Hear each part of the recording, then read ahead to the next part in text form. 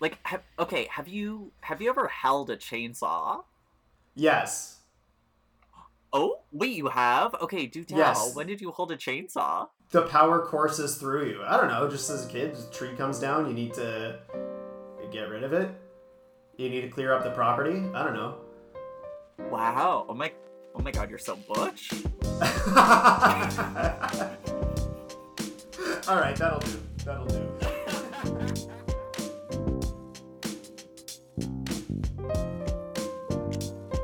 Hello, hello, and welcome to Skeleton Closet, a podcast at the intersection of queerness and horror. I'm Jake. And I'm Shannon. And this week we are here to talk about the Texas Chainsaw Massacre of 1974.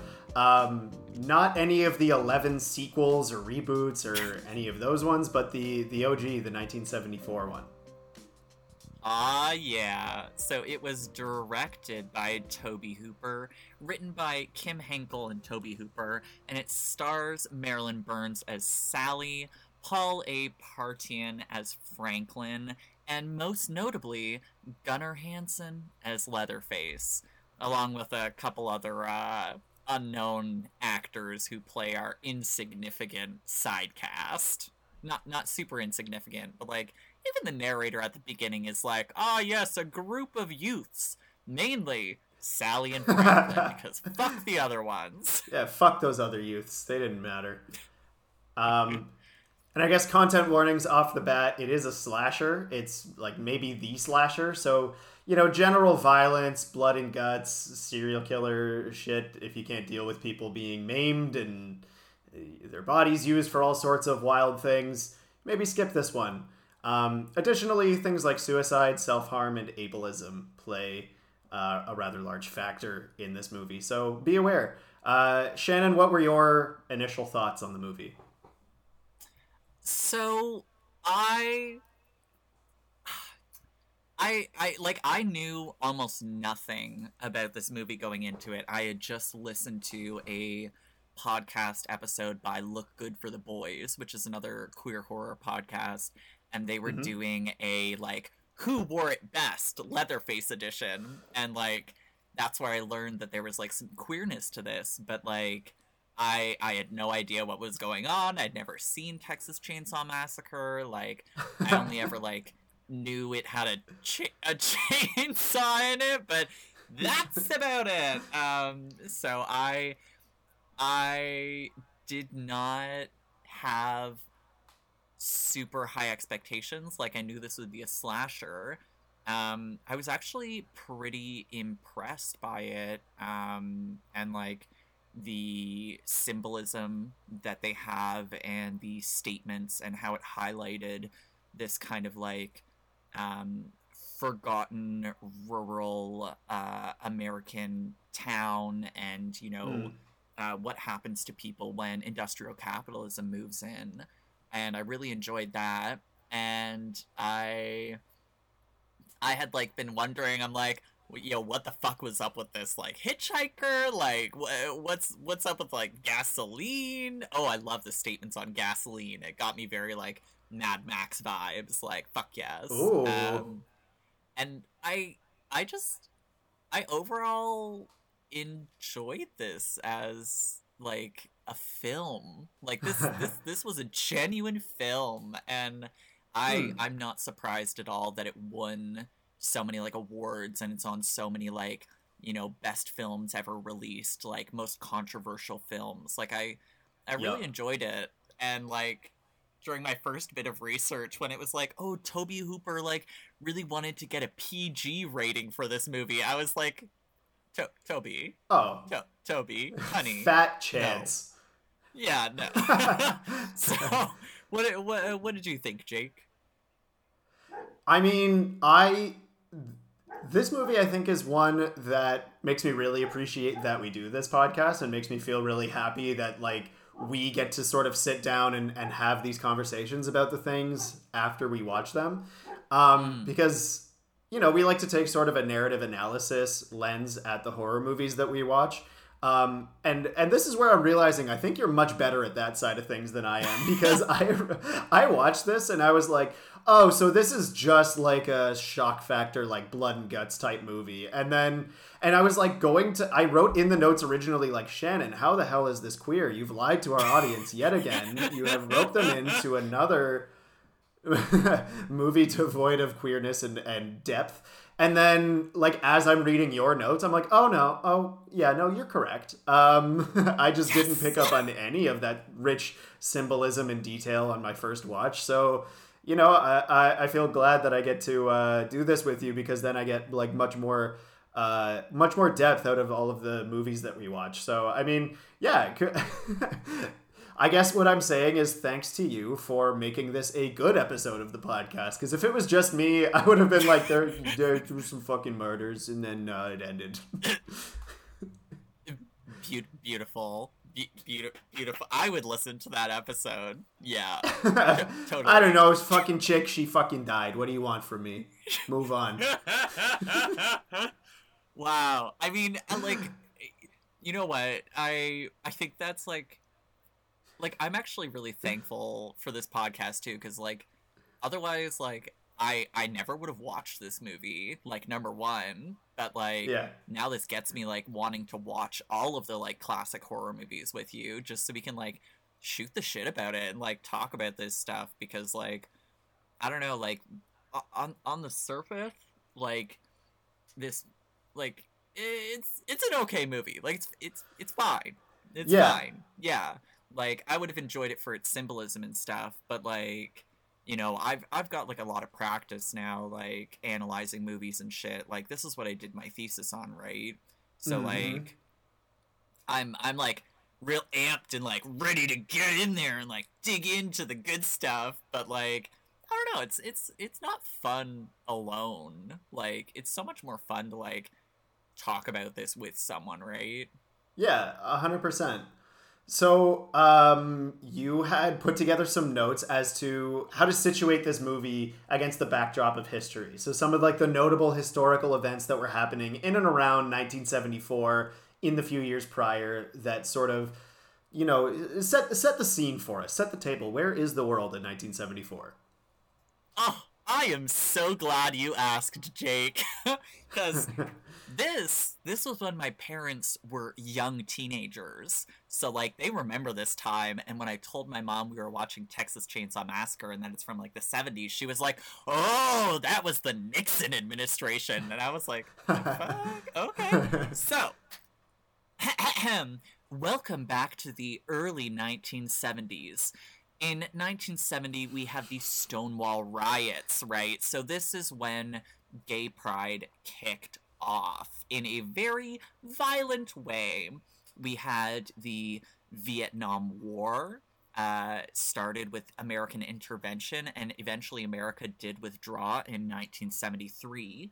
This was also a time of the Richard Nixon administration, and going hand in hand with that administration was the big Watergate scandal by the US government. So we've got a lot of disdain for the US government at this time, where people, they're really against the Vietnam War efforts, and, they're learning to not trust the government officials because they're lying during this scandal. We have a lot of other things going on at the time as well, right? So we've got the Charles Manson murders, and, he's found guilty for those. The Charles Manson murders also kicked off an entire, like, cultural social panic around, like, Satanism, as well as just counterculture in general. So as much as people are, like, having a sort of unprecedented level of distrust for the government in the midst of the Nixon administration, they're also mistrustful of, like, young hippies and counterculturalists who had previously seemed peaceful, and now there's like a lot of just general distrust and kind of rampant hatred in America towards people on all sides of all sort of different social spectrums. Absolutely. And like couple that with the increase in technology, we're having people losing jobs left and right, to assembly lines, to work overseas. We've Uh, we've got these big companies that are popping up, right? So the early 1970s is when Starbucks was invented. We've got the invention of FedEx, but we've also got like Greenpeace, right? So we're also having this kind of movement of environmentalism taking precedence. So Earth Day was invented. Mm-hmm. Our population is increasing, so we've reached 4 billion people worldwide. We have so much more technology, right? With our first generation of video games kicking off. So Pong was released. We've got the Apollo moon Hell yeah. landing, which was broadcast all over TV. The CN Tower is under construction in Toronto.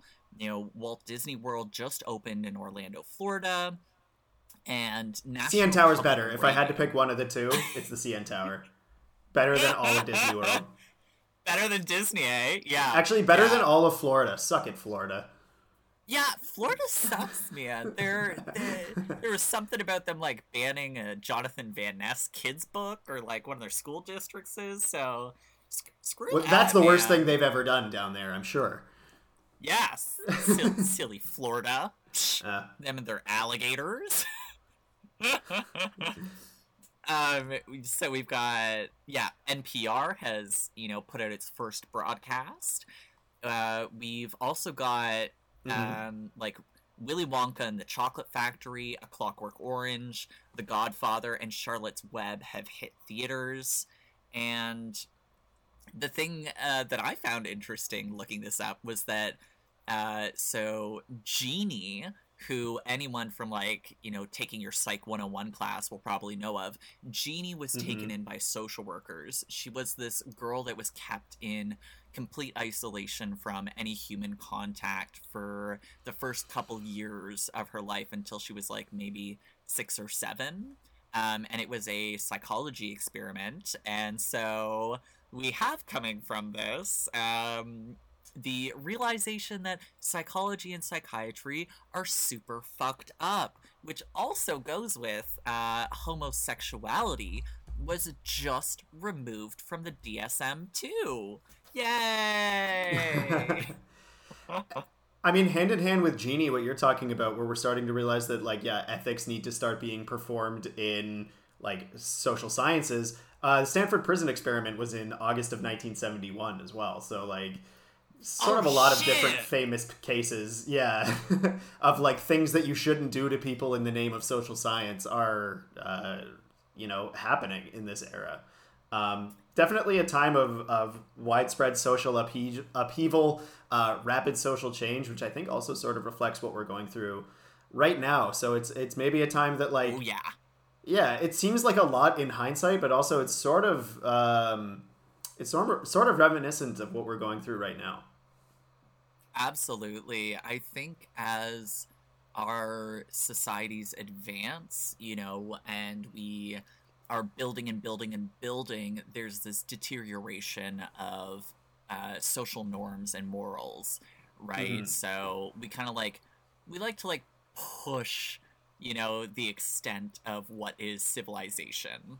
And when we push it, it breaks. And we definitely see that manifesting in the Texas Chainsaw Massacre with how the evolution of society. Uh, it, what is it to make an omelet? You got to break eggs, and Yeah. yeah, this movie is all about those discarded eggshells to make a that do not make society, to make a society, you have to chainsaw a few hippies. exactly. And I I've got a big appreciation for this movie because like our other, kind of like favorite movies, like this was like very indie stuff at the time, Mm. this was like low budget. So our crew was fucking filming 7 days a week for like 12 to 13 hours a day. Mm-hmm. It was very inhospitable working conditions. So they would be like, in 100-degree heat, Fahrenheit, and like, the cast is like unhappy and sweating and stuff, and the director was like, I, it took a few years for the cast to forgive me for putting them through this, and it's like, oh shit, so really bad working conditions. Cool, cool, cool, cool, cool. Oh, wow. All right, let's get into a summary of the movie. I've done it this time. Usually Shannon writes the summary, but I decided to take a whirl at it. Thank you, Jake. No problem. So we're going to go through the, sort of recap of the movie. You've been here before. And I'll begin. So we open on a Star Wars-esque wall of text, I would call it, telling us that the events that we're about to see are an account of a tragedy that befell 5 youths, namely Sally Hardesty and her invalid brother Franklin, and that these events led to the unearthing of one of the most brutal crimes in the annals of American history. During the opening credits, we see flashbulb camera photos of rotting body parts, teeth, hands, etc. Yes, the movie begins in earnest with a radio news report, letting us know that in this here county of Muerto, Texas, grave robbing is our top story. We are treated to a visual of one of the corpses in the report, which has been made into a monument on top of a gravestone. Additionally, there has been an explosion at a Texaco facility, killing 3 workers. There was a cholera epidemic outbreaking in San Francisco. There's been a murder-suicide in Houston. A building has collapsed in Atlanta. A couple in Indiana has been butchered, and other tragedies of a violent nature. We then meet our ragtag group of youths in a van. Yeah, sort of reminiscent of the Mystery Machine here. We've got a bunch of sort of young counterculturalists traveling together. There's Sally Hardesty, her brother Franklin, who is paraplegic and uses a wheelchair. There's also Sally's friends Kirk, Pam, and Jerry. They're heading to the cemetery where Grandpa Hardesty is buried to see if his grave is one of the ones that has been desecrated. They learned that that particular grave is just fine, but not before one of the locals informs Franklin that this county has a mean streak. Things happen here about that they don't tell about, is what he says. Okay, that old man sitting in a tire, drinking a bottle of beer, and lolling around. Iconic. That's my future right there. Yeah. Oh my god! Just an old man talking. Just an old man talking. Oh, I don't know what I'm saying. We're gonna be graveyard grandpas. Where are we gonna find 2 tires, Shannon? Outside an automotive shop. In this economy, come on, get real. Tires gonna run you 1.2 mil in the GTA. Come on now. Such an expensive home. My God. So, with that unpleasant business out of the way, the gang decides to go visit the old Hardesty homestead, where Sally and Franklin spent some time as kids. On the way, they drive past a slaughterhouse, which smells pretty fucking rank, but Franklin bides the time by expounding on his fascination with killing techniques, and whether the bolt or the sledgehammer is the best method. Fortunately, or unfortunately, the gang then picks up a hitchhiker who shares Franklin's fascination along with his love for knives. Yeah, their friendship is short-lived, though, since the hitchhiker turns out to be sort of weird. He takes Franklin's picture and tries to sell it to him, and when that doesn't work out, he blows up the picture, cuts himself, cuts Franklin, and upon being kicked out of the van, smears his blood on the door panel. Nice one. Pam's got a potential explanation for the craziness going on these days, though. Mercury happens to be in retrograde, so, that's sorted. and no, it's Saturn! Oh, you're right. Sorry. Mercury in retrograde is the saying. You're totally right. It is. Yeah, it's Mercury's in micro braids. But no, you're right. My mistake. Saturn is a maleficent planet. It's evil. So this is a time of super evil, obviously. The amount of words that she was mispronouncing in her in her screed about astrology too. Like I think she said malfeasance or maleficence or something like that. It Oh was yeah. yeah. She didn't know what she was talking about any more than I did.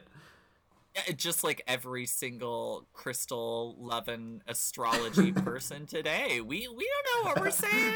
Like, bitch, it's about stars and planets. So, they stop at a roadside gas station, but find that this gas station doesn't have any gas. They may have to wait till tomorrow to refuel. Fortunately, the place does have some pretty good barbecue for sale. The shopkeeper also advises against going to visit the old Hardesty homestead, but our intrepid crew decides to venture on anyway. Yeah, so after they've picked up, some barbecue and a couple of cans of Coke from the gas station, they arrive to find a rundown estate at the Hardesty Mansion. Dirt floors, broken windows, rat nests on the floor. Sally, Pam, Kirk, and Jerry leave Franklin by the van while they go explore because they don't make rundown old mansions with real wheelchair ramps these days, which, Franklin doesn't appreciate. Eventually, Kirk and Pam decide to go down to the nearby watering hole to swim, but they are distracted by the sound of a nearby motor. They find a neighboring homestead with a gas generator running and decide that it would be reasonable to borrow some gas. However, the neighbors are unfortunately rather unfriendly. Kirk knocks on the door and ventures into the house after hearing what sounds like a pig squealing in the basement. He encounters a large dude in a butcher's apron and a mask made of flesh, who bonks him. Sorry. Not who hits him, but who bonks him over that the dude head got with a sledgehammer frickin' and bonked, my guy. drags him. Bang, bang, Maxwell's silver hammer came Oh. down upon his head. Drags him away. Yeah. After some time, Pam goes into the house looking for Kirk and stumbles upon a living room littered with bones, corpse parts, and furniture made of human and animal remains. The killer eventually finds her, drags her, I think, into the back room, not into the basement. Oh, but just, my bad. yeah, yeah. Okay. Drags her into the other room and hangs her on a meat hook before going to work on Kirk with a chainsaw while Pam watches. Back at the Hardesty house, the sun is going down, so Jerry decides to go looking for Pam and Kirk. He finds the same house with the same front door, the same basement, or back room if you prefer, the same leather-faced killer, and the same sledgehammer. Jerry is, unfortunately, no more. He got bonked, too. Everyone's getting a bonk. Night falls at the Hardesty house, so Sally and Franklin go looking for their friends in the woods, in the night, in the dark. Franklin is immediately chainsawed by Leatherface, and Sally runs off into the night. Nice haunting reference. Very well done. Thank you. Sally runs to the nearest house for help, and that house unfortunately happens to be the one decked out with furniture made of dead people. The very same house, in fact. She runs upstairs where she finds an old couple taxidermied in their easy chairs. She jumps out a window to escape the advancing killer and continues to search for help. She eventually makes it back to the same roadside gas station where the shopkeep from earlier tries to calm her down and manhandles the absolute shit out of her in the process. He tells her that there's no phone here and they'll have to drive to town to call the cops. He goes outside and leaves the door open. Sally waits next to the grill where they make the barbecue and takes in her surroundings. Hey, what's that fleshy mass on the grill? No time to worry about that, because the shopkeep is back with the truck, a burlap sack, and rope. Yeah, he's not to be trusted. He bonks her with a broom, ties her up, and takes her back to the homestead, stopping to pick up a very familiar hitchhiker on the way. Yep, he was part of this too, and indeed is Leatherface, the killer's brother. They bring Sally inside for family dinner, which is, probably made of Sally's friends, and bring down the old man from upstairs to join them as well. It turns out he's alive, apparently, as evidenced by the fact that he's able to suck blood from the cut they make in Sally's hand. Grandpa was celebrated in his day as the best killer at the slaughterhouse, and The family of cannibals want to see him work his magic again and decide to let old Grandpa have a whack, though he's not able to hold his own hammer and he drops it a whole lot, and the whole thing is kind of embarrassing. Sally struggles free in the fracas and escapes by jumping out a window for the second time in this movie. You go, Sally! Yeah, girl! So the sun is now coming up. The hitchhiker follows Sally to the road and stabs her, but is hit by a passing transport truck. The truck driver helps Sally out, hits Leatherface with a wrench, which causes him to drop his chainsaw and maim himself, and so he cuts his leg. Yeah. And Sally hops in the bed of a passing pickup truck. The truck driver runs off, and Leatherface is left swinging his chainsaw in an impotent frenzy as the sun rises over the fields.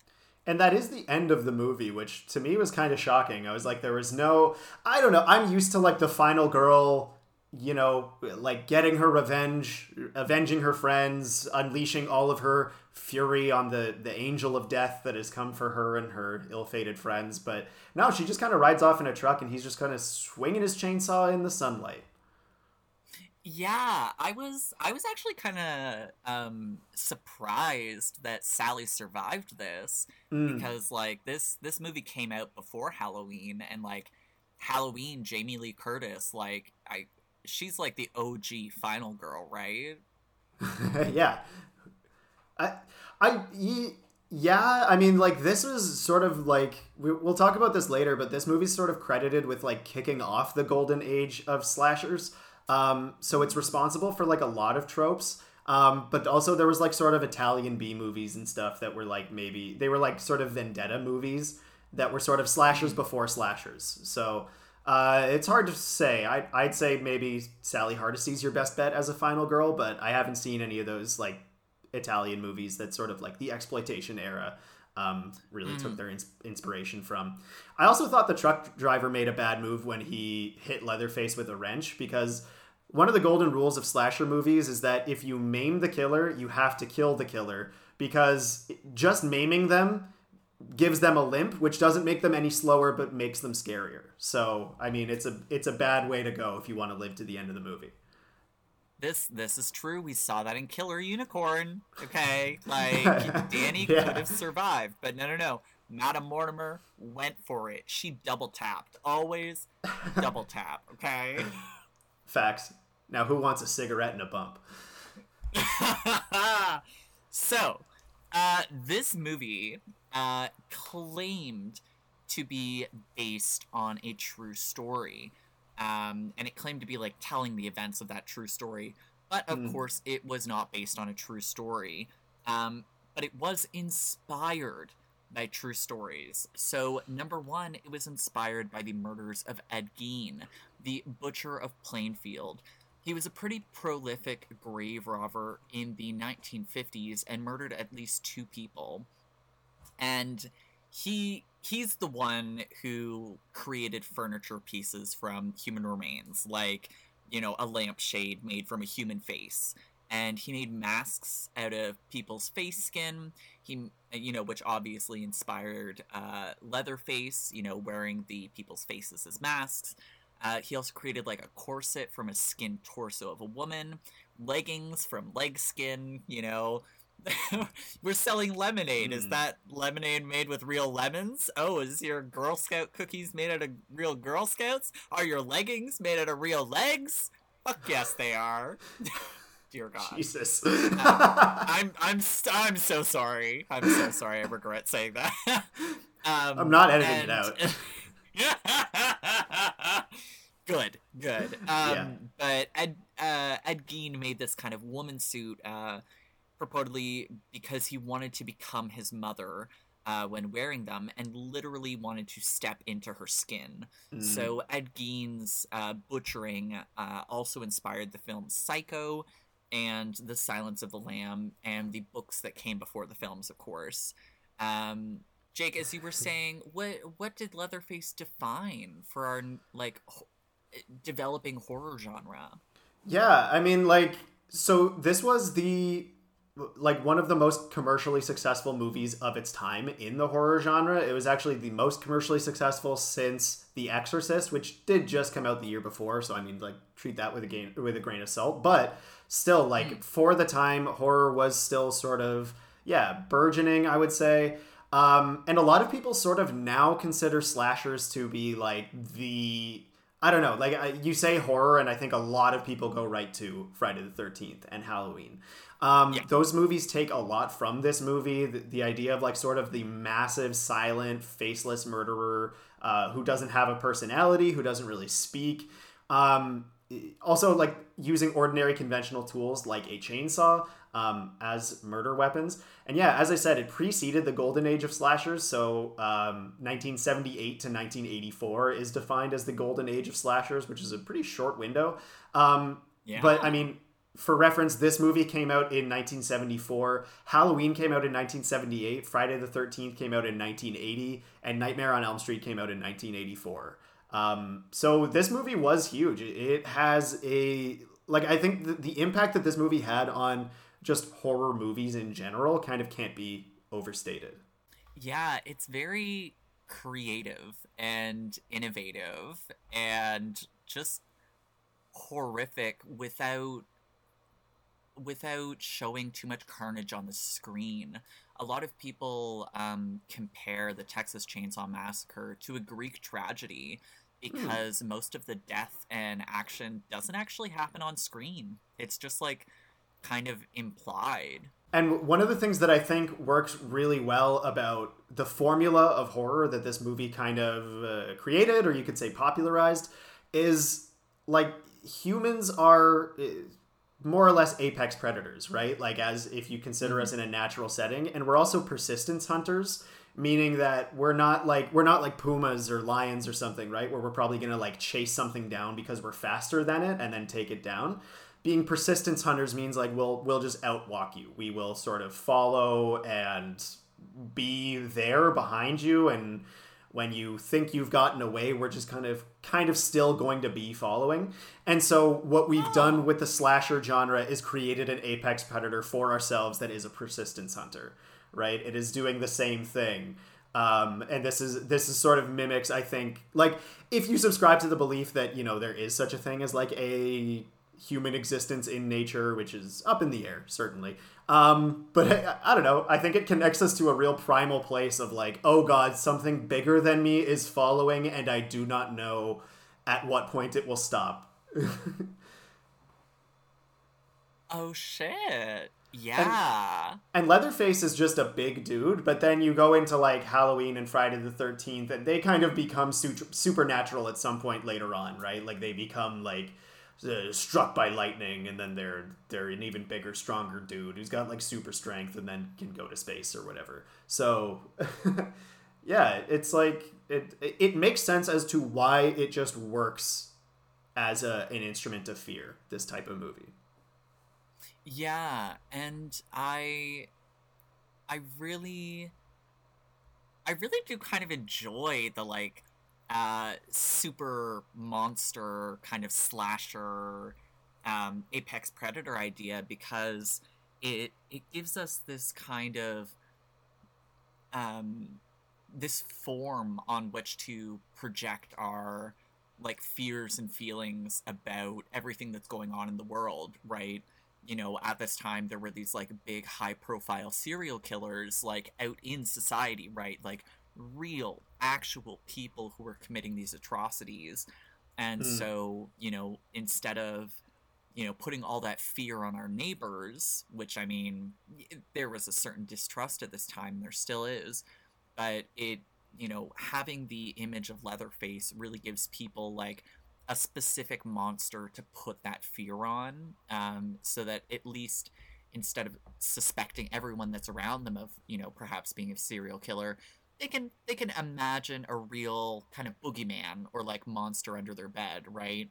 And, you know, Leatherface really, you know, like, reflects, you know, how people are feeling about, like, the government at this time, right? You know, he becomes, like, a target for all, like, the distaste for the Vietnam War and Watergate. Like, he becomes that kind of entity that takes on all of these kind of like really bad emotions and brings them to life. Yeah, and that's one of the things I love about horror, and this is why I really like this. What you've done here with situating us in where in history this fits in, because that happens so often with horror movies, right? Or horror narratives, novels, whatever. Um, that like the thing that we're afraid of really imitates something that is actually happening to us in the world, but gives us sort of a healthier outlet for it.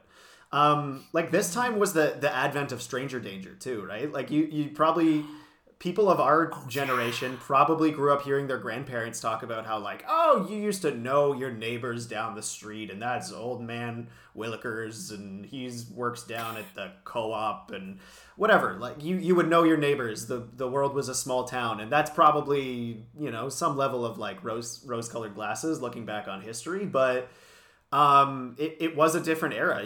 People, there was a different idea of what polite society was, how Mm-hmm. much more intertwined in each other's lives the community was. And a lot of that ended with the Ted Bundy era, unfortunately. At the same time, now you can't like beat other people's kids for like being too loud on the sidewalk. So maybe there was like some give and take with that time. Maybe there's like some positives Yeah. that came out of that as well. Yeah, absolutely. We have this privatization of the home, right? And I thought you were going to say privatization privatization. of beating kids. I was like, oh no, Shannon, where are you going with this take? Well, I mean that too. Like, not gonna lie. I mean, as long as it's behind closed doors and No, you move leave. on. No. Yeah, okay, okay, okay. So, No. speaking of behind closed doors, Yeah.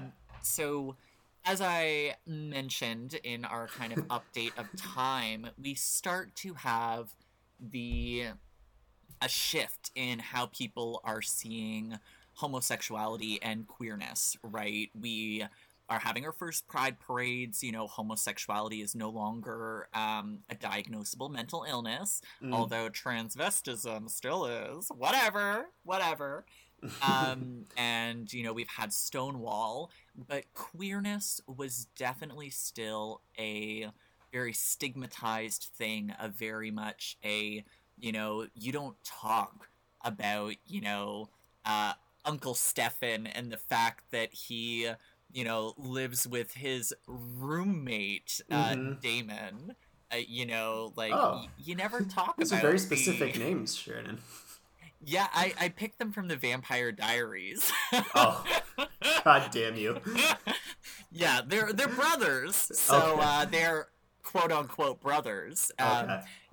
This was a time when people didn't really talk about queerness and homosexuality. They kept it Yeah. very much swept under the rug.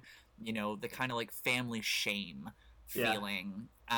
So I know, I know this wasn't like the most Yeah. overtly like gay or queer film, but we do get some queerness from Leatherface, Mm. which I was very excited about. And we get, so Leatherface wears two different faces during the movie. When we first meet him, he's wearing, a kind of like a man's face, and later at the dinner scene, Leatherface is wearing a woman's face. And like honestly, I think Leatherface is doing drag in general, Mm-hmm. right? When we first meet him, he's wearing a tie with his butcher's apron. Later, he's wearing like a full on like power suit when he's dressed up as a lady. Uh-huh. Like, Leatherface is this kind of like um child in a massive body, right? And so it looks like he's trying to like imitate being an adult. And he's really okay, maybe it's less so drag and more like a child playing dress up. Yeah.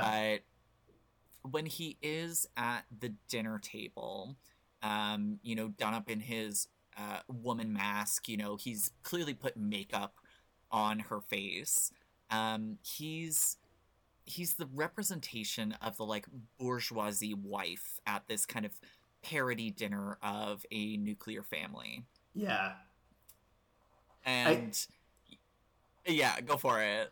Well, yeah, and that dinner scene was like, it is like, yeah, you say the parody of the nuclear family. Like, if anything, I think that's like, you could pick that frame and it's almost like it works as a painting on its own of like, sort of, like it is a commentary on itself, that single frame, right, of like the family gathered around the dinner table, but they're all cannibals, they're eating humans, and one of them is like wearing someone else's face. And I think it reflects like what we're talking about, the rapid change in social mores and social values and norms, and this idea of the idyllic life that we're all supposed to have set up for ourselves is crumbling around us, and yet people are still performing it in bastardized versions, more foul than the human imagination can even muster. I found the dinner scene quite striking because it it was it was normal, right? It was like, sending hitchhiker upstairs. Oh, go get your grandfather for dinner. Yeah. The dad is fixing food. Leatherface sets the table. He brings out the food. They're sitting down together. They have like regular family squabbles. Mm-hmm. You know, the dad is, at one point he's like checking on Leatherface. He's like, oh, now you did your chores, right? You didn't let any of them get away, right? You killed all of them. And Leatherface is like, yeah. I, like patting the freezer, like, yeah, don't worry, I put them away in the freezer. Like, all the Right. bodies will be fine. Don't Mm-hmm. worry. But then goes right to like scolding Leatherface about destroying the front door. He's not upset about Leatherface murdering people. No. But he's upset about him chainsawing the front door down. But also, like, And come on, yeah, understandable. Like, don't chainsaw the front door, guy. Come on. like Leatherface has a thing with doors. Okay, he's not very good at doors. He's not very good with boundaries. But it really is like a perversion of the, yeah, as you said, the ideal family life at that time, where like they're keeping up these appearances of sitting down to dinner, even though they have Sally tied to a chair. Mm. Okay, I couldn't stop laughing because the chair, its armrests are actual Our human hands, arms. yeah. I was like, good job, set design. Good job. That is hilarious. Like, this movie is poking fun at itself, right? And Yeah, like, it doesn't take itself too seriously, but then at the same time, I did think this was one of the scenes where the movie sort of like showed its, I don't want to say incompetence, but there was like, this was a moment where I was like, this scene went on too long. Altogether too long. yeah, Like, the family is squabbling, they are yelling at each other. They have said like 4 times that the dad is, oh, he's nothing, he's just the cook. And Sally is screaming away. And like, I find this with maybe a lot of movies of this era where I'm like, move on. I get it. She's tied to a chair. She is screaming. We have watched her moaning and writhing in pain for 20 minutes. Move on. I want to know what happens next in this story. Tell me a story. Stop showing me Sally screaming. I'm over it. okay. Yeah, mood. Now, Yeah. speaking of, um, do you think Leatherface was wearing his mother's face, or do you think it was just like a random lady?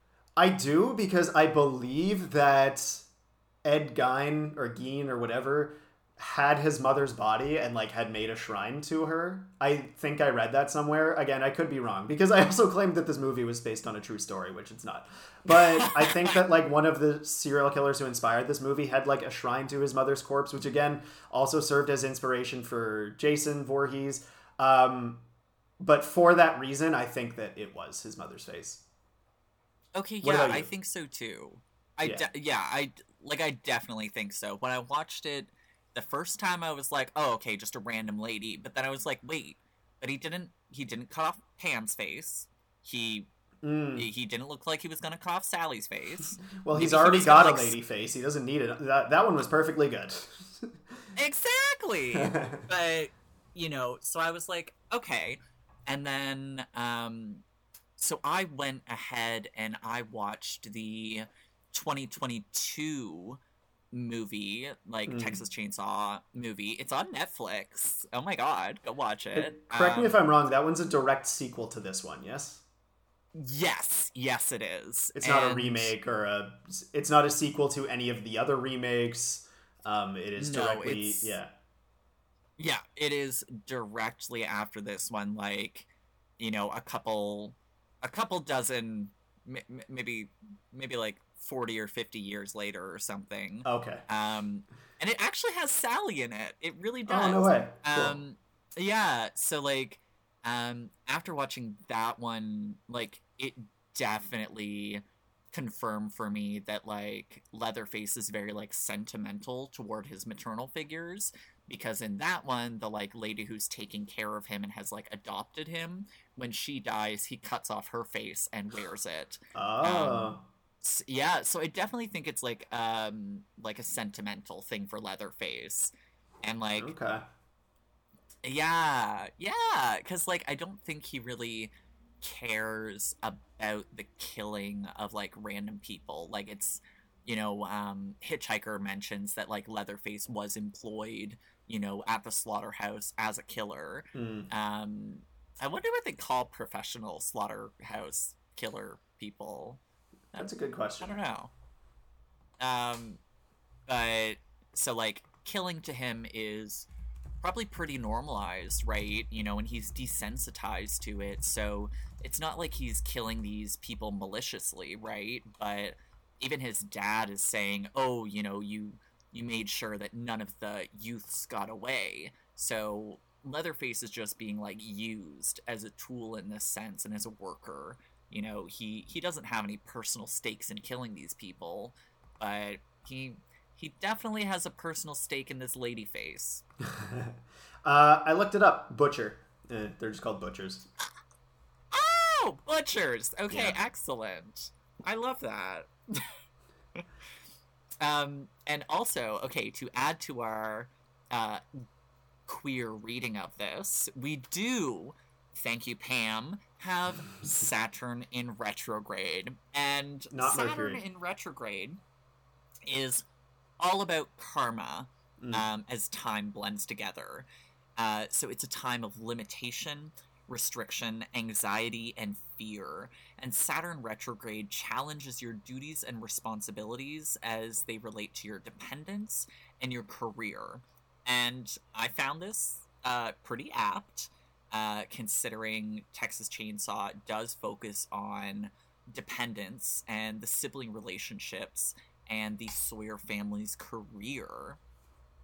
And perhaps the Texas Chainsaw Massacre is a lesson in karma, because Sally and Franklin's family allows their grandfather's home to fall into disrepair and ends up being the victims of the Sawyers, who revere their grandfather and specifically bring in victims to keep him alive with fresh blood. So we have a family who doesn't really respect their grandfather, but just respects him enough to check that his gravesite is undisturbed, whereas we have this other family who has preserved their grandfather he's supposed to be like 120 something years old. Like, it's ridiculous. Well, and I mean that takes us right along into, like, we also wanted to just discuss the role of masculinity in this movie and like impotence. These three men, they lived together. They were all slaughterhouse workers, or butchers as they're called in the biz. But they all had this sort of proud industry where they were hardworking, men, or they were blue collar, salt of the earth type folks. And now they've been displaced by technological advancements, and now it's all the bolt gun way of killing rather than the sledgehammer, and there's no pride in that. We learned that from the Hitchhiker. And like we see that with like the way that they talk to each other. Like the father, the Hitchhiker says like, "Oh, he's just a cook. He's not a killer. We do all the work. He just does the cooking." So they sort of work to emasculize each other in this way. emasculize, uh, emasculate. Anyway, Emasculate. Yeah, I think so. they work to sort of bring each other down by pointing out that they're not doing the work that their family has done for presumably generations, but really none of them are, except for on these hapless yuppies who come through town. Mm-hmm. And like they've lost their stake, yeah, as like these hardworking men, but still cling to the past, and they like cling to this glorified version of Grandpa for his like past expertise in killing, particularly in his efficiency. He Mm. could, and they rhyme off this stat of, oh, he could kill 60 cattle in 5 minutes with a sledgehammer. Only took one good hit. Oh, he was so efficient. He was the best killer there ever was. My favorite And is they yet, said he could have gone even faster if the other workers could have pulled the beeves out of the way faster, which just the word beeves sent me. I don't know if it was right? supposed to be funny or if that's like the local terminology, but that made me laugh. The word beeves got a chuckle out of me. Well, it's beefs, right? He fully said beeves, Oh. Beeves, and that was what my subtitle said too. Oh, okay, amazing. I'm wrong. Wow, Yeah, Beebs. yeah. Wow, how many Justin Biebs could there be? We're all beavers. Oh God, We're all beavers. We're I'm all not. beavers at the end of the day. I'm not cutting any of this out.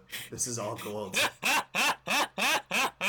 So okay. So I love I okay. The dinner Yeah, scene may have gone on too long, but yeah, I did love, like, I loved when they were like, all right, let's just kill her, get it over with. And they're like, oh, let's give Grandpa a whack at her. Come on, Grandpa, you can do it. And Grandpa, like, being glorified for his expertise in killing, like, now, like, he's in a wheelchair. He is super decrepit. He's yeah, totally infantilized by this point, right? As like earlier he was suckling on Sally's finger to get her blood and like to yeah, revive him. yeah, And now he can't even hold a hammer, and Leatherface is like, keeps putting the hammer back in his hand, trying to like help him bludgeon Sally. And like I was hysterical watching this scene because I was like, wow, this is like the most sad, hyper masculine wannabe, like, the guys in the family. It read, the scene read to me like they were trying to help Grandpa fuck Sally, and like really persisting, even as he continues to fail, to like preserve Grandpa's virility and their image of him as like this glorious patriarch. And like they are clinging to this legacy of Grandpa's station as like a man and like a yeah, butcher and a killer, and like fail to recognize like how deteriorated he's become, how deteriorated their careers have become, their town, their house. And like they are stuck, like clinging to this past image yeah. desperately, and it's ridiculous. Yeah, well, and then I thought that, like, what I thought was a nice touch then was the hitchhiker is, which, by the way, we never learn his name. Like, we don't learn these characters' real names at all. Oh no. But the hitchhiker's killed by a semi truck on the highway right outside their house. So there's like a massive highway going by. She runs out into the street, and Sally runs out into the street, that is. And yeah, like a 18-wheeler runs him over. So to me, that was like, I might be reading too far into this, but to me that was like reminiscent of small towns drying up because interstate highways bypass them. The best example I can think of is Radiator Springs from the Cars movies. But an interstate opens up and business dries up, right? Like people don't come through this town anymore when they're on their way to a bigger commercial center. So businesses just close up because they don't have money coming through anymore, and that's all because of interstate highways. this guy gets flattened by an 18-wheeler. I thought that was interesting. And also their victims are, like I mentioned this earlier, but the victims are young counterculturalists. So this is the old world taking revenge on the new world. And this is the confluence of these varying ideas of reality and social norms, right? This is the old world and the new world fundamentally not understanding each other. And a way that I thought that was really interesting, like how representative they were of the younger generation, was this interest in astrology, because the old world, right, like the nuclear family had Christianity, and they just had, we are all Christians, we are all straight, we all live in a perfect family with a dad and a mom, a sister and a brother, and, you know, serve up meat at the family table. And then once life starts getting more complicated, people start abandoning these old ideals. They start abandoning religion. They start looking for meaning in other places, such as astrology, such as cults. Cults were huge in this time because of that. And then people start becoming afraid of what else counterculture is going to bring, like Satanism. So in all these ways, right, the old world clinging to the past, the new world searching for new meaning, they come together, and it results in this tragedy. Which I love it. I mean, we've said it, but I love it. I think it's really well done in that way. I kind of like, I think it's so ironic because, like, you know, this is a farm area, you know, like they clearly live on a farm, and like farmers, yes, they abide by their good Christian values, but like they also abide by the farmer's almanac, right? Like their way of life is controlled by the seasons, which very much, in my mind, like parallels astrology. So I find it kind of like funny that it's like there's an old world traditional way of like following the seasons and like universe, and then there's this like new way of following the universe. So interesting. And just like to cap off our discussion of masculinity, I wanted to just briefly touch on the amount of male gaze in this movie. Oh God. Holy shit. Like, so I mentioned specifically when they went to the gas station and got a couple of cans of Coke. Like, there's a scene where Pam and Sally are just getting a Coke out of the vending machine, and like the camera is shot like it is shooting their butts from like below while they're at the Coke machine. Like, it is down on the ground looking up at their butts while they're getting a can of Coke. I'm like, what? Why? Why was this in here? This added nothing. It was just that like Pam was wearing some pretty short shorts and they wanted to call our attention to it, which was so unnecessary. And when we were situating this all within history, I looked up like where male gaze theory came from, and it comes specifically, like, it was popularized in an essay by Laura Mulvey called Visual Pleasure and Narrative Cinema, which was written in 1973 and published in 1975. So while, like, obviously we can't say that this movie specifically inspired like that as a topic of conversation, but it is this era, like it is this time and place in movies that is making women be like, hey, like, chill. Chill. Why are you making killing women so sexual? Like, yeah. why you, like, I'd say like Pam's, it's not even her death, but it's her torture that is like the worst, you know. She's hung on a fucking meat hook. Yeah. And like, we watch her as she watches her boyfriend get butchered. Yep. Right? And with Sally tied to the chair, I was actually kind of surprised on the male gaze for that one. I thought they would focus, like, yes, they focus a lot on like her screams and, you know, how she's like being tortured, but there's a lot of focus on her eyes. Yes. And I thought that was really interesting. Like, I don't know, maybe that's part of the male gaze of wanting to like see the fear in their eyes and stuff, but it humanized her. It did. It's also not like the movie was reticent with I would say, sexualizing her, like, because I No. mean, she's got the classic final girl thing of like her clothes get all tattered up as she's running away from the killer. So the longer you go on into the movie, kind of like the more exposed she is. Yeah. Though apparently Pam's costume, like the short shorts and the backless shirt, was the most comfortable costume of all of the actors because I they were don't doubt working in that. such hot weather. I don't Yeah. doubt that at all. Yeah, that adds up.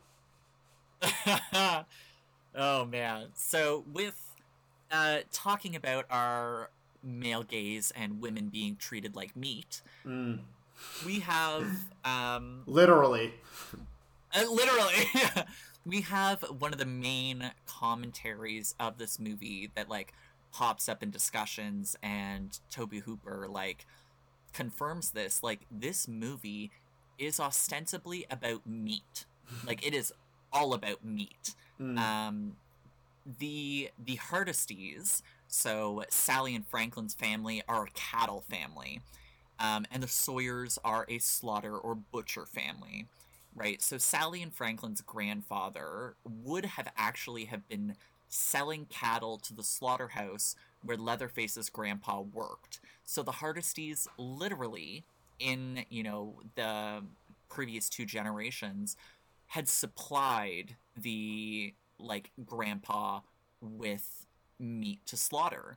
And I think it's kind of like beautiful poetics that now the legacy of their grandfathers is passed on to the grandchildren, but in the process, it's become perverted by industrial capitalism and work cuts.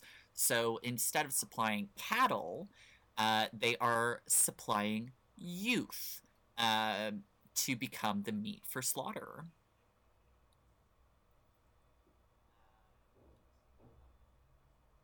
Do you want me to keep going and talk Yeah. about the? Yeah, so I lost your connection for a second there, so I was just waiting to be sure. Sometimes I like lose you for a second and then you come back, so it's all good. And this is the nice thing about the local recording is obviously we've got everything, so anyway. Yes. But yeah, keep going. Okay, so this movie also heightens that there are two different ways of slaughtering, which like is something I picked up like immediately in the movie, right? As the hitchhiker is picked up in the van and he's talking with Franklin about the new way of slaughtering, which is with the kind of like um, air air gun thing Yeah, the that bolt like gun. yeah, the bolt gun, versus using a sledgehammer. And this gets heightened, with our comparison between sledgehammer and air gun. It becomes equivalent to hammer versus chainsaw, because we do see Leatherface use the hammer in the beginning for his killings, and later we see the chainsaw. And I thought the chainsaw was a very, like, it was an ironic kind of beautiful. I keep using, yeah, this movie is beautiful. Like it's fucked up, but it's beautiful In a rather because, untraditional like, way. yeah, like it's just so appropriate that he uses a chainsaw to kill them because the chainsaw is powered by gasoline. Yeah. Gasoline is the like cause of the group's strife. Gasoline is the reason they stay in the county. Gasoline is the reason that Kirk even goes to the Sawyer's farm in the first place, right? So gasoline becomes this trap, a lure, and eventually a killing machine. Mm-hmm. And so this, like, these counterculture kind of hippies who are probably, anti-war, probably like partially vegetarians. Like Pam is definitely a fucking vegetarian. They're like neo-Buddhists, probably. I'm just Yeah. presumably here, yeah. And like, they're like, if they were around now, they would probably like be very much in like the energy efficient, movement and like anti-gas, like big gas corporations. So to like see them killed by gasoline treated as meat, we're very much seeing how people become part of the industrial capitalism machine, right? And how they Hmm. fuel it. And also, do you realize why the gas station is out of gasoline? it because Because there was an the explosion at the Texaco facility on the Texas-Louisiana border. oh, I didn't make that I connection. assume, and I didn't look. I didn't confirm that or anything, but I just assume that that's why there's maybe a shortage or something Oh from the radio shit. transmission at the beginning. If you don't remember, listeners, Shannon does. I know you get it. Oh my god, Jake, you're a genius. Thank you. Wow. We're really seeing that supply chain interruption. And see, if we didn't have you, it would just be some chick died and it was because there was an explosion. Move on. And now, so this is one thing you get to thank me for. Yes, thank you, Jake. God bless your soul. Yeah, you bet. Oh my god. So, wow. Wow. Yeah, gas really fucked them all over. Mm. Though I do As it is to okay. us now at the pumps every day. Am I right? Oh, you're right. Ah, god damn it. We really are Ah, living in jeez. 1974, George Orwin. Yeah. So, okay, wait. So, do you think if there hadn't been that gas explosion, that the dad at the gas station would have lied to them and said he had no gas? Or do you think he would have served them gas? I think he would have served them gas because he also told them not to go to the Hardesty place. He was like, "You don't want to go messing around up there. These girls don't want to go up there." So for whatever reason, he seemed like he was genuinely trying to get them out of there before Mm-hmm. they happened upon, all of this unfortunate stuff. Um, but yeah, I think he would have let them go on their way. Yeah. Like he's honestly a pretty complicated character because he admonishes Hitchhiker for digging up graves, Hmm. yet there is Well, no, for getting caught human. digging up graves. Oh yeah. Oh, don't worry, pops. I didn't get caught. Oh no. But he also like scolds him for leaving his brother alone at the house. Yeah. He doesn't take pleasure in killing, but he's still like, I'll get it over with and make sure none of them get away. He also does take pleasure in like torturing essentially Sally. Oh yeah. Because when he's got her tied up in the sack and they're on the drive back to the homestead, he's like poking her with a broom and like chuckling to himself. So he does. Oh yeah, he's having the time of his life. Like the child like giggles out of this man while he's just like jabbing some girl with a broom was kind of wild. Kind of one of the most chilling parts of the movie, if I'm totally honest. Yeah, all while he's like, oh, don't worry, it's gonna be fine. You're gonna be all right. Oh, don't worry, don't be like that. Oh, you're fine. It's fine. It's fine. Yeah. Meanwhile, he's just giving her bonk after bonk, chuckling to himself. Yeah, like driving her home, knowing she's going to be killed. Like, Yeah. okay, all right, Um, go tell off. tell me about head cheese before we move on to the next topic. Ooh, yes. Okay, so Head Cheese was one of the original working titles Oh, for this movie, and honestly, I think they should have gone with Head Cheese, yeah. because of the symbolism, and like, so Jake, had you like ever heard of Head Cheese before this? Yes. Yeah, 100%. Like Oh, my really? yeah, no, my mom's family used to make head cheese and stuff. They were like their family was like Mennonite background, Hmm. so they knew how to use a whole animal for sure. Oh, dope. Yeah, like my mom's family also used to make head cheese, and like I learned about it growing up because my mom, she was like, "Oh, when I was living with your Bobby in the downstairs freezer, I knew certain like periods of time throughout the year not to go down there and became afraid of going in the basement because there would be a head in the freezer."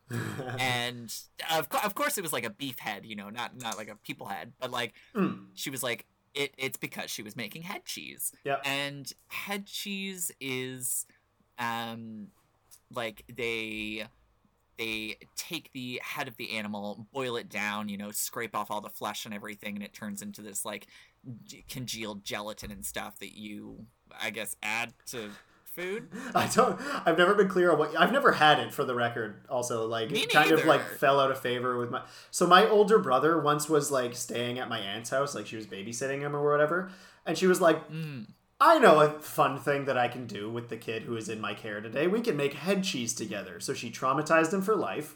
And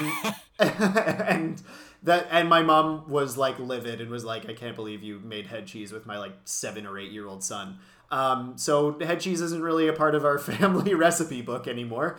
Wow. Yeah, it's kind of funny because my generation is the one that like no longer carries that practice anymore, even though this movie's like 50 years old. Yeah, but it's because we're wasteful, right? Mm-hmm. We live in a trash society.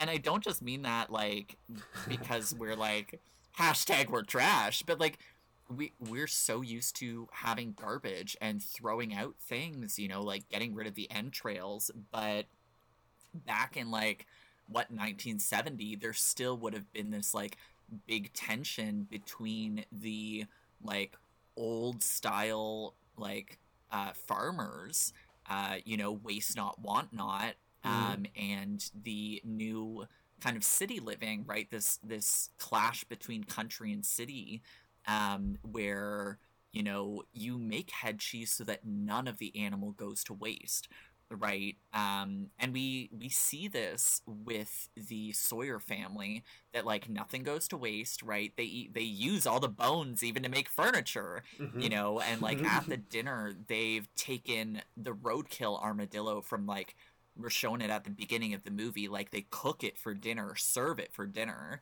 so like not even roadkill is going to waste, and that even like highlights their poverty.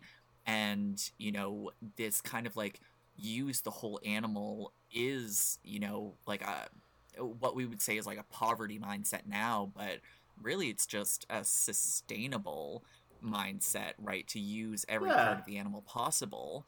And I think head cheese is like really interesting because of how they comment on the bodies being exhumed in the graveyard, and how for some of the bodies it wouldn't be the entire body that was taken, but just pieces, right? Sometimes just the hands, feet, the extremities, or like the head. And I thought that was really interesting because that contrasts how, we only use certain parts of the animal today, and hey, they were only using certain parts of the human to make their pieces of art. This, by the way, is why I've always defended, like, whenever you have hot dogs, it's like, oh man, I could sure go for a hot dog. And people are like, don't you know what goes into those hot dogs? That it's all like pigs' buttholes and stuff. I'm like, yeah, good. Well, good. I'm glad. Yeah. I'm proud to be, you know what? No, I'm not going to say that out loud. But you get where I was going with that sentence. I just would prefer not to say it out loud into a microphone, please, and thank you. So, you know what? Jake, we know you're bisexual. It's okay. There's no shame. And there's no shame. There's no shame in eating assholes. People are going to assume that I have some affection for cops that I don't if I finish the rest of that sentence. So I'm not going to go there. I was watching the last season of Brooklyn Nine-Nine, and it was on like Boyle's family farm, and they're like, you know what? We eat the pig from snout to anus. Yeah. Yep. When you were talking about eating the roadkill and stuff, I was thinking about Dwight Schrute's family from The Office, right? Like they're always poking fun at the old world ways that they do things, but like also those ways of living where you talk about using every part of the animal, like living off the land.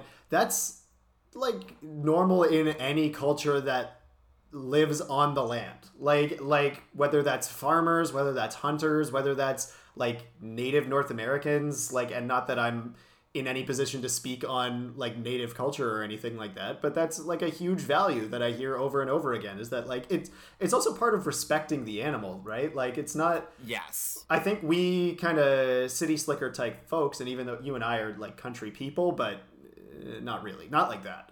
Yeah, like not like we're that. not farm people. We're small town people, but like, you know, I would say city people, suburbanites, we're used to like going to the grocery store and buying our meat on a little styrofoam plate, and we just outsource the killing and the butchering. Yeah. We don't think about where the meat comes from, but truly, like, yeah, all of that stuff is happening. All of the murder that we just choose to not look at is happening. And so I don't know, unless you're vegan, that's something that you just gotta kind of accept or become vegan, whatever. Whatever. Yeah. Yeah. Wow. Okay, this brings up a question that I had because it wasn't very clear. Shoot. Was the barbecue at the gas station human meat or was it beef? I say 100% it was. I don't know, because I saw when she was like waiting for the shopkeep to come back, when she was like looking for help. I swear that looked like an ankle or something, like a foot or like the ball of it. I don't know. It was a fleshy mass. I think it was a foot, but I say yes. A foot is just a chicken wing of a man.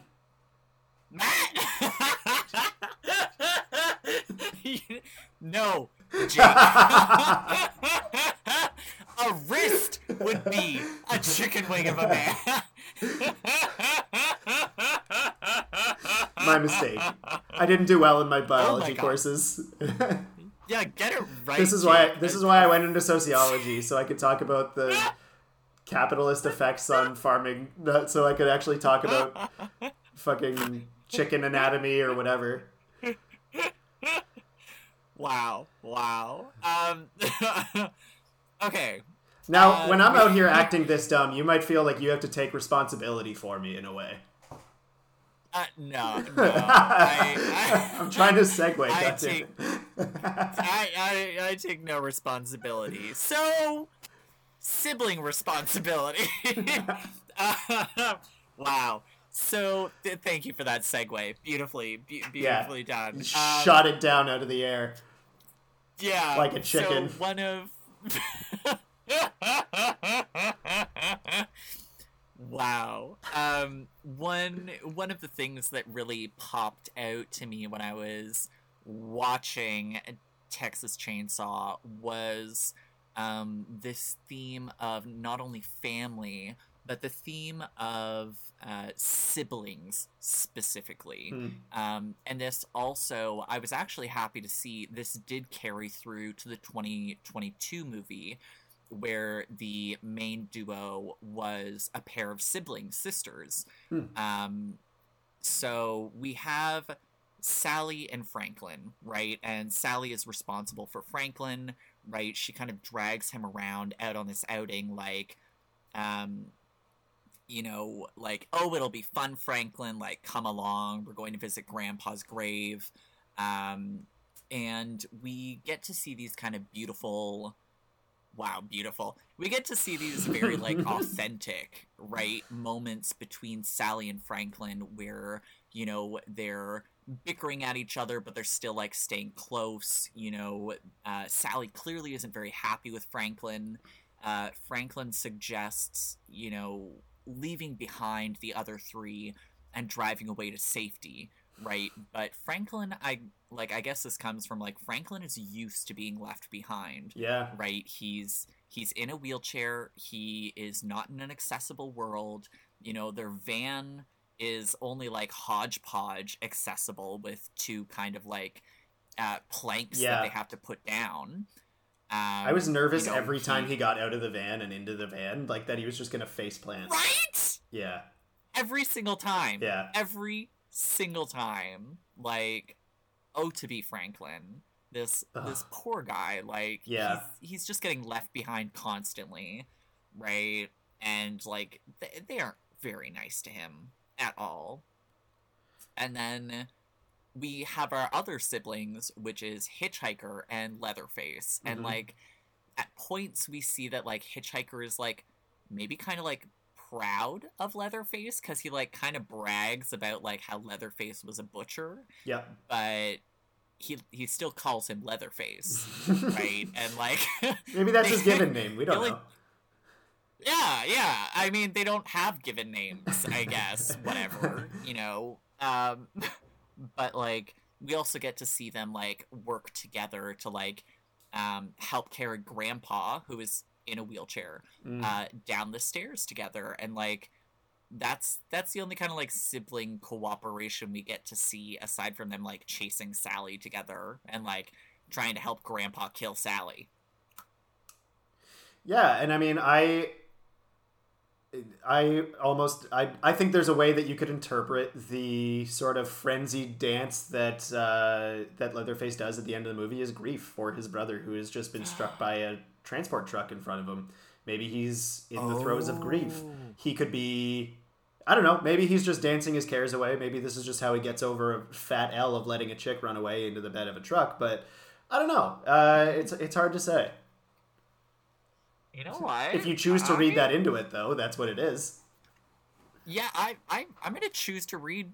I'm gonna choose to read it that way. All right. I like that. It's like a morning dance because like, Leatherface, and like Hitchhiker, like they clearly have intellectual disabilities. Yeah. And like Leatherface doesn't even talk. Like he like he makes these animalistic noises and grunts, Mm-hmm. and so like expresses himself through action and movement, and so that reads true of like he probably doesn't know how to like process this emotion, and so like gets it out physically through dance.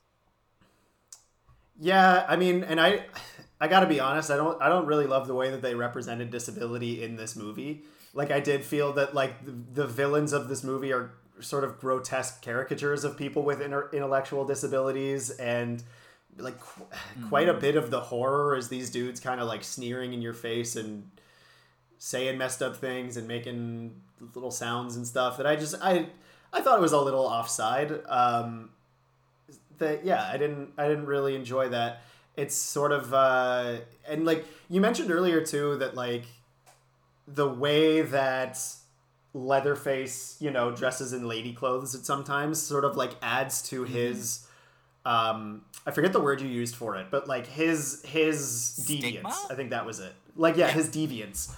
That it's he's big and he's kind of like bigger than I think you would expect a human to be naturally, and he is intellectually disabled, and he dresses in lady clothes, and all of these things are sort of like in working towards the horror of he's already a guy who wears people's skin as a face. He didn't need to be all these other things on top of that.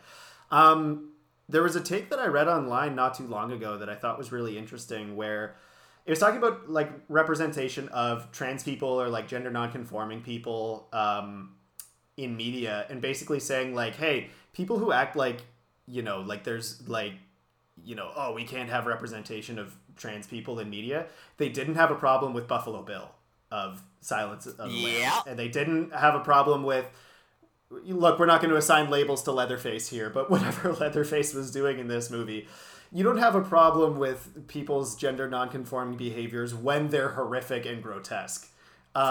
Yes, when they're villains because of it.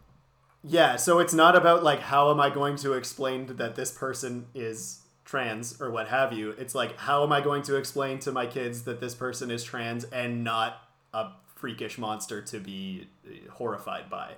So on that level, I don't love the way that Leatherface is characterized here. Yeah, it's also 1974. It's the same thing we said about Rocky Horror, right? Like it is.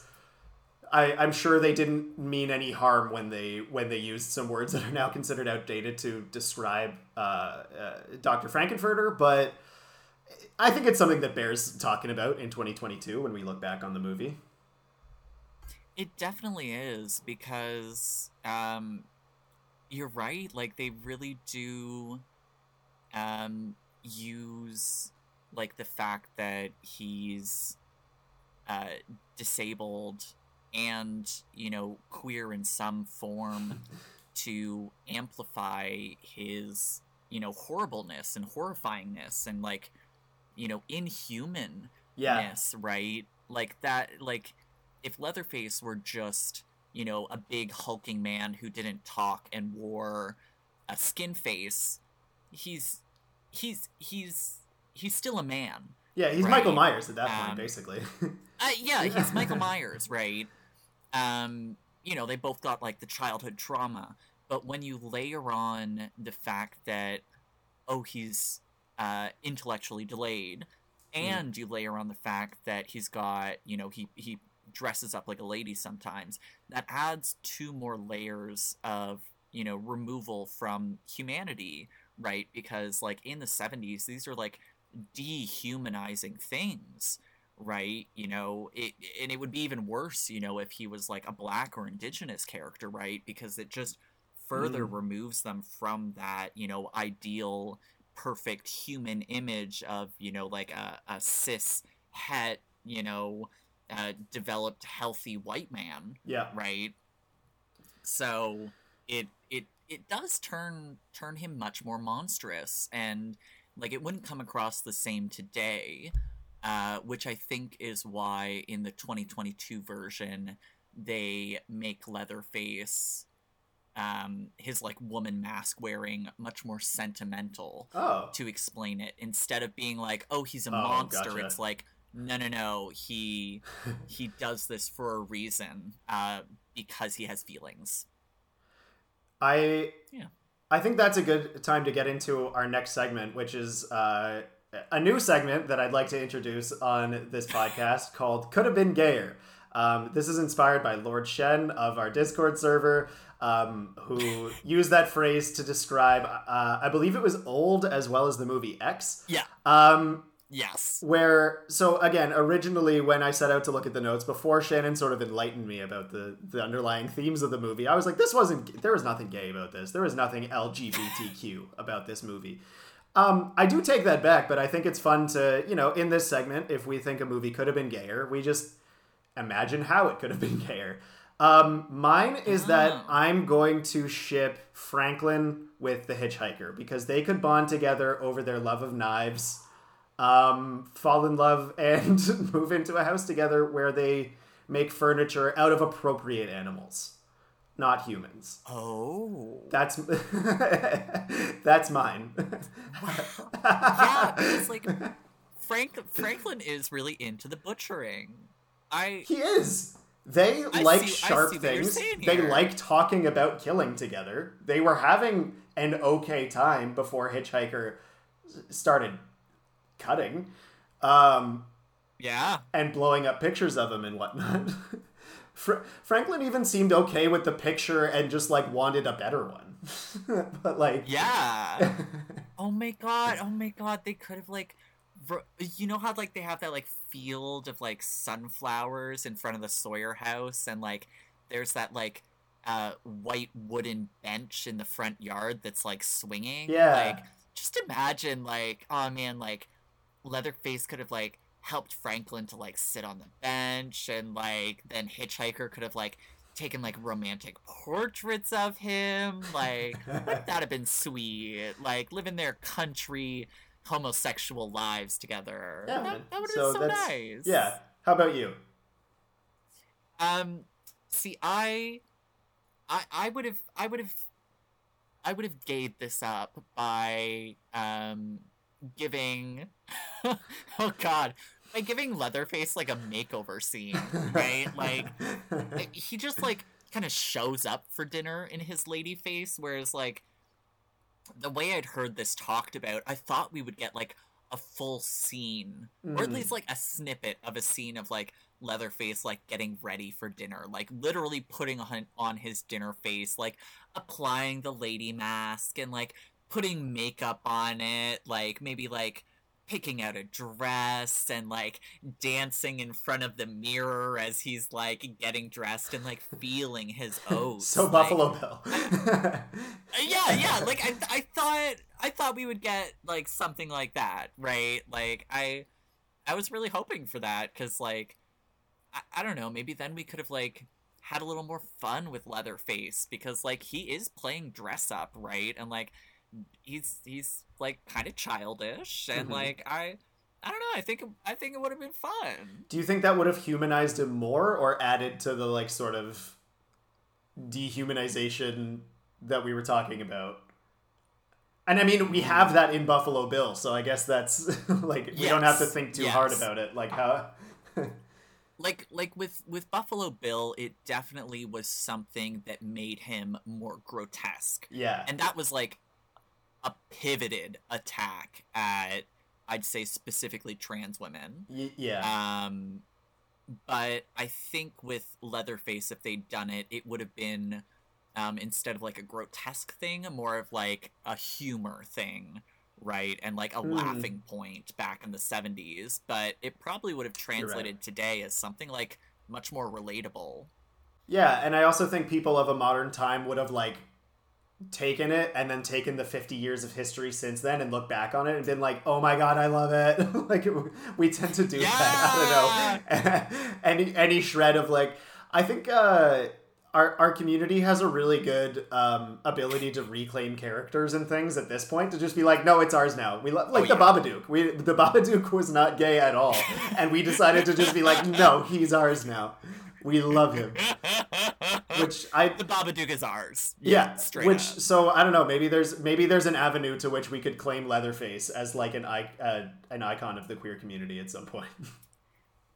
Now, I do have a question about Leatherface. Like, do you who made the furniture? Like, who's making these grotesque art pieces? Like, is it Leatherface or is it the hitchhiker?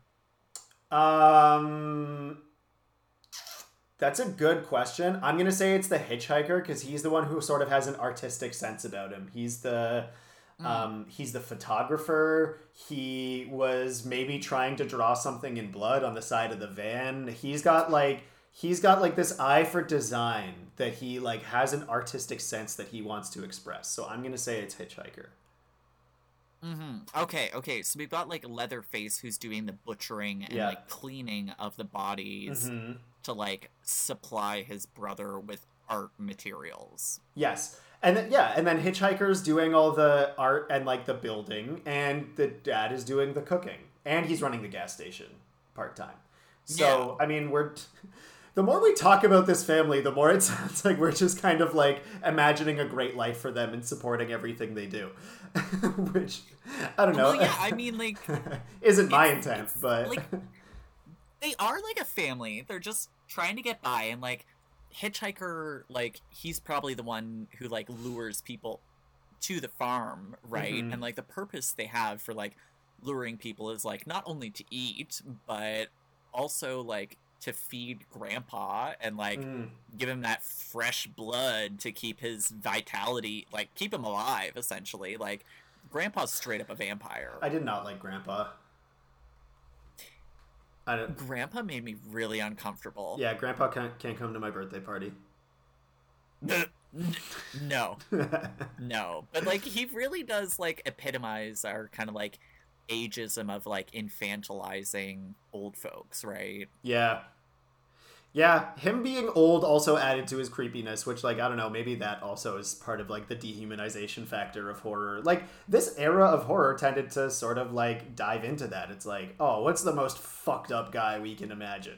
And then, kind of, however you characterize him to that point, it's like, hey, man, that's not nice to, you know.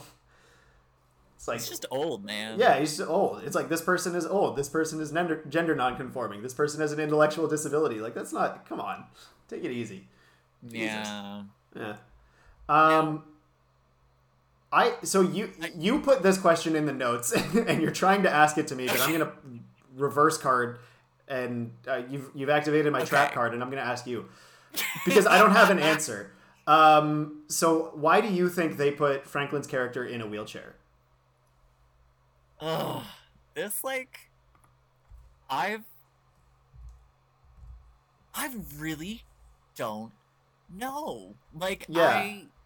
like, I was talking with my mom about this when I was, like, going through the initial themes, and I was like, oh, yeah, like, disability comes up a lot, and, like, when doing the research for this, like, everything comments on, like, oh, it's a movie about meat, and, like, sexual violence against women, and, Mm-hmm. like, capitalism, blah, but no one talks about the themes of disability. And, like, I thought it was, like, a really bizarre choice to have Franklin's character be in a wheelchair, because, like, I don't think in, like, all the horror movies I've watched I've ever seen a disabled character. And it does make, like, a nice parallel to, like, Grandpa being in a wheelchair, and, like, Mm-hmm. seeing how these two different characters, like, who are two very different ages, right, being treated as they're in wheelchairs. Grandpa is kind of, like, revered. He's carefully carried down the stairs in the wheelchair, whereas Franklin is kind of disregarded, right? Like, he's haphazardly, like, wheeled out of the van at the beginning of the movie, right? He's wheeled into, like, an open field that has, like, no And protection, then like, falls into from a ditch. onlooking. Yeah, while holding, like, a jar of his pee. Like, he Uh, goes to pee in that field and gets knocked over. and it falls And like 15 feet. Like, that was a steep drop. yeah, Yeah. and, like, and like, no one helps him into the old house. Like, They he straight up has to just leave him navigate. outside in the sun in the, like, Yeah, desert, basically. And are just like, all right, we're going to go, like, fuck around in here and see you later, Franklin. he's just, like, completely disregarded. So, like, Yeah. I guess maybe it's, like, an intentional or unintentional statement, uh, of how people are left behind by society, right? And specifically by able-bodied society, because in order Mm. to be, useful to capitalism, you need to be current, and you need to be able-bodied, because otherwise you can't work. And you also need to be, mentally able to work. So we Yep. have these characters who are intellectually disabled, and we have like our character Franklin, who's physically disabled. And so these are the characters that get left behind by society. And we, like, that actually does play into, I think, why Hitchhiker and Franklin kind of do hit it off a little bit, is because they're these kind of, like, left behind characters who are used to being outcasts, right? Who are used to being, disregarded just because of who they happen to be.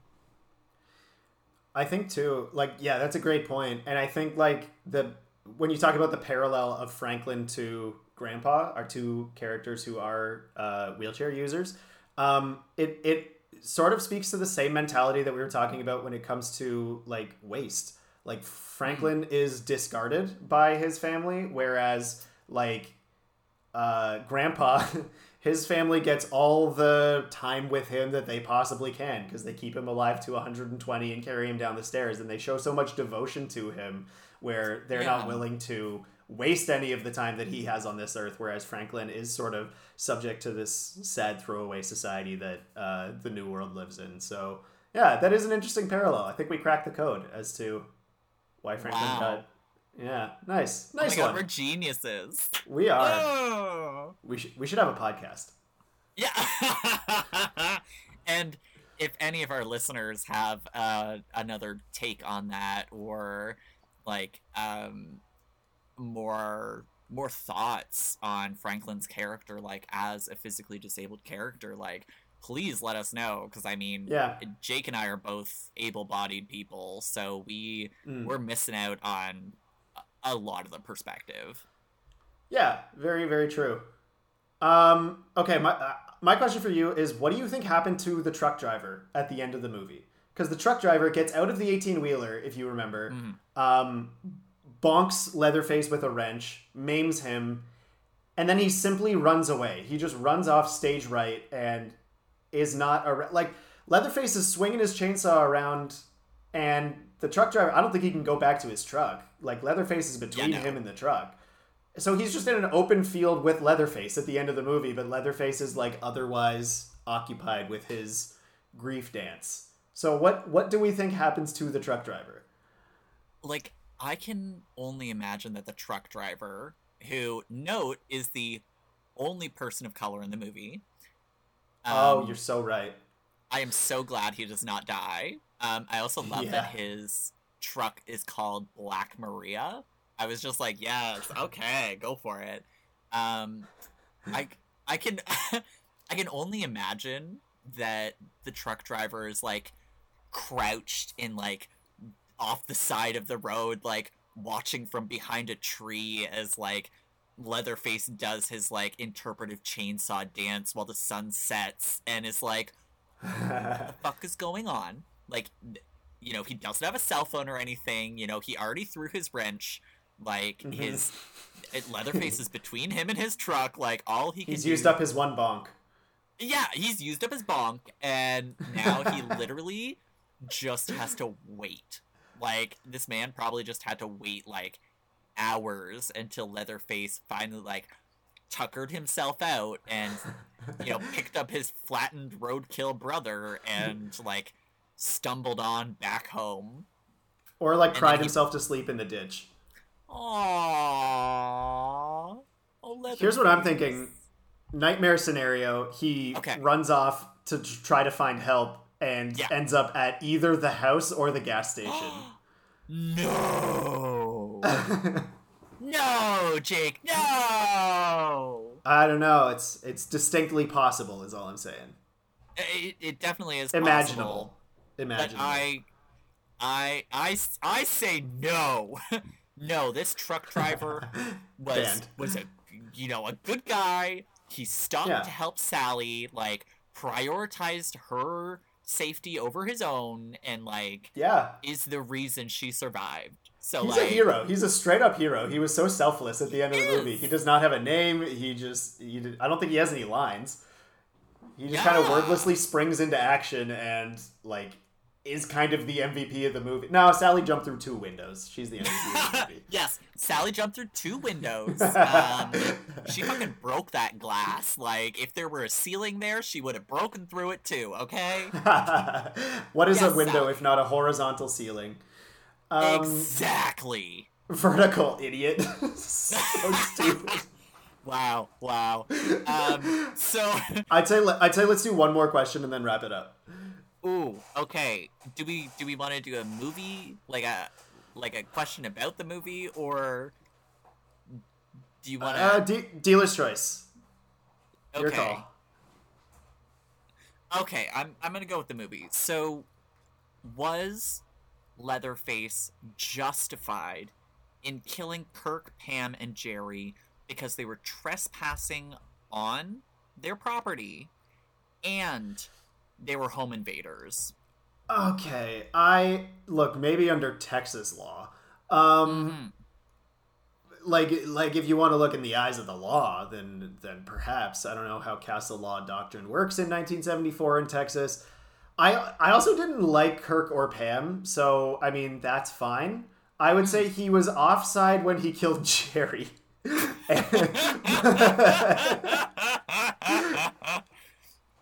Okay, so Kirk and Pam were justified. That's my terrible take for the day. Yeah, Jerry, that's my one terrible far. take of this podcast. Yeah. Okay, I accept it. 2 out of 4 justified. So Leatherface is half justified. Oh, okay. One more thing. Like, I've been meaning to bring this up throughout. The chainsaw murders of Kirk. Well, Kirk, like, he got, chainsawed while Pam watched. And then Franklin got chainsawed while he was in the wheelchair. Just the acting on, like, Leatherface's, like, on Gunner's arm movements while he was chainsawing these people to death was so funny. Like, I have seen Muppets do better, like, more convincing arm movements. Just, he's straight up, like, rocking his arms back and forth.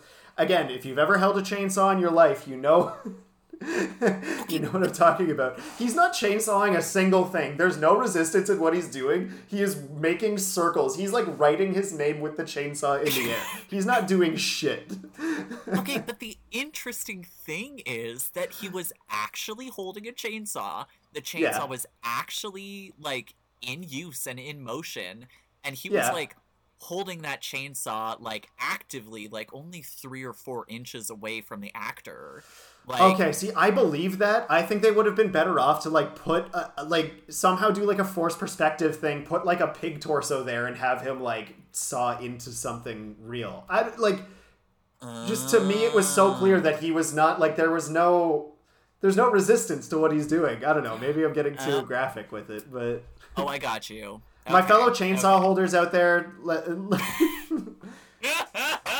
me know what you think, because I think he was not there's no way he was doing that was air chainsaw. That was like the air guitar equivalent of chainsawing someone to death. Oh god. Okay. Wow. All right. Hey Shannon, what movie are we watching next week? Speaking of chainsaws, we're actually watching another Saw-themed movie. And no, it is not Saw. We will be watching Velvet Buzzsaw. And Velvet Buzzsaw is a 2019 film directed and written by Dan Gilroy. And it is starring Jake Gyllenhaal, our favorite gay cowboy. Oh, yeah. Yeah, also Natalia Dyer from Stranger Things is in it. It's awesome. I've seen it before. It's like a great commentary on sort of like modern art space and like how capitalism like intersects with the world of art. And if you're sick and tired of us talking about capitalism and blaming all the world's problems on capitalism, you are not gonna like next week's episode, because it's kind of, I don't know, but it's awesome. It's a very cool movie. I think we're gonna dig it. I don't know if anyone in it is like explicitly queer, but I kind of think Jake Gyllenhaal's character is like kind of gay coded, so I'm sure we'll talk about that. But yeah, I'm excited to get into it with you. Yeah, I'm excited. I haven't seen it, but I like art. I like critiquing capitalism. Ever since the first book we read in grad school, like I think it's like The World and 10 Cheap Things, or like cheapening things with capitalism, my life has just been ruined. Like the moment you really fully comprehend how capitalism has destroyed our world, there's no turning back. Like there's that's just plot development. Like damn. Yeah. It is truly an unsettling time to be alive, everybody. Yeah, but I fucking love Jake Gyllenhaal. Love at least Jake Gyllenhaal. You know, we're watching capitalism slowly dismantle our planet, but we get to be alive at the same time as Jake Gyllenhaal. So it's a good trade-off. Yes. That's all I'm saying. God bless. Oh, man. God bless. All right, everybody. Well, thanks for tuning in this week. Feel free to chime in on this week's conversation, by the way. If you want to join our Discord, there's a link in the description of this episode where you can see our socials and our Discord. And yeah, you can join. We have like sort of book club-like conversations about a different movie every 2 weeks. We always say every week, but it's every 2 weeks. We're lying to you. We say every week. It's a fortnight. Yeah, we're out flossing and shit. Yeah, I mean, that's it. That's it. Oh, God. I even say that to my dentist. They'll be like, oh, did you floss this time? And I'll be like, nah. Bleeding gums Pearson over here. Ah, yeah. Jake's worst nightmare. Oh, God. All right, everybody. Have a great week. We'll see you around on the internet. Goodbye. Bye.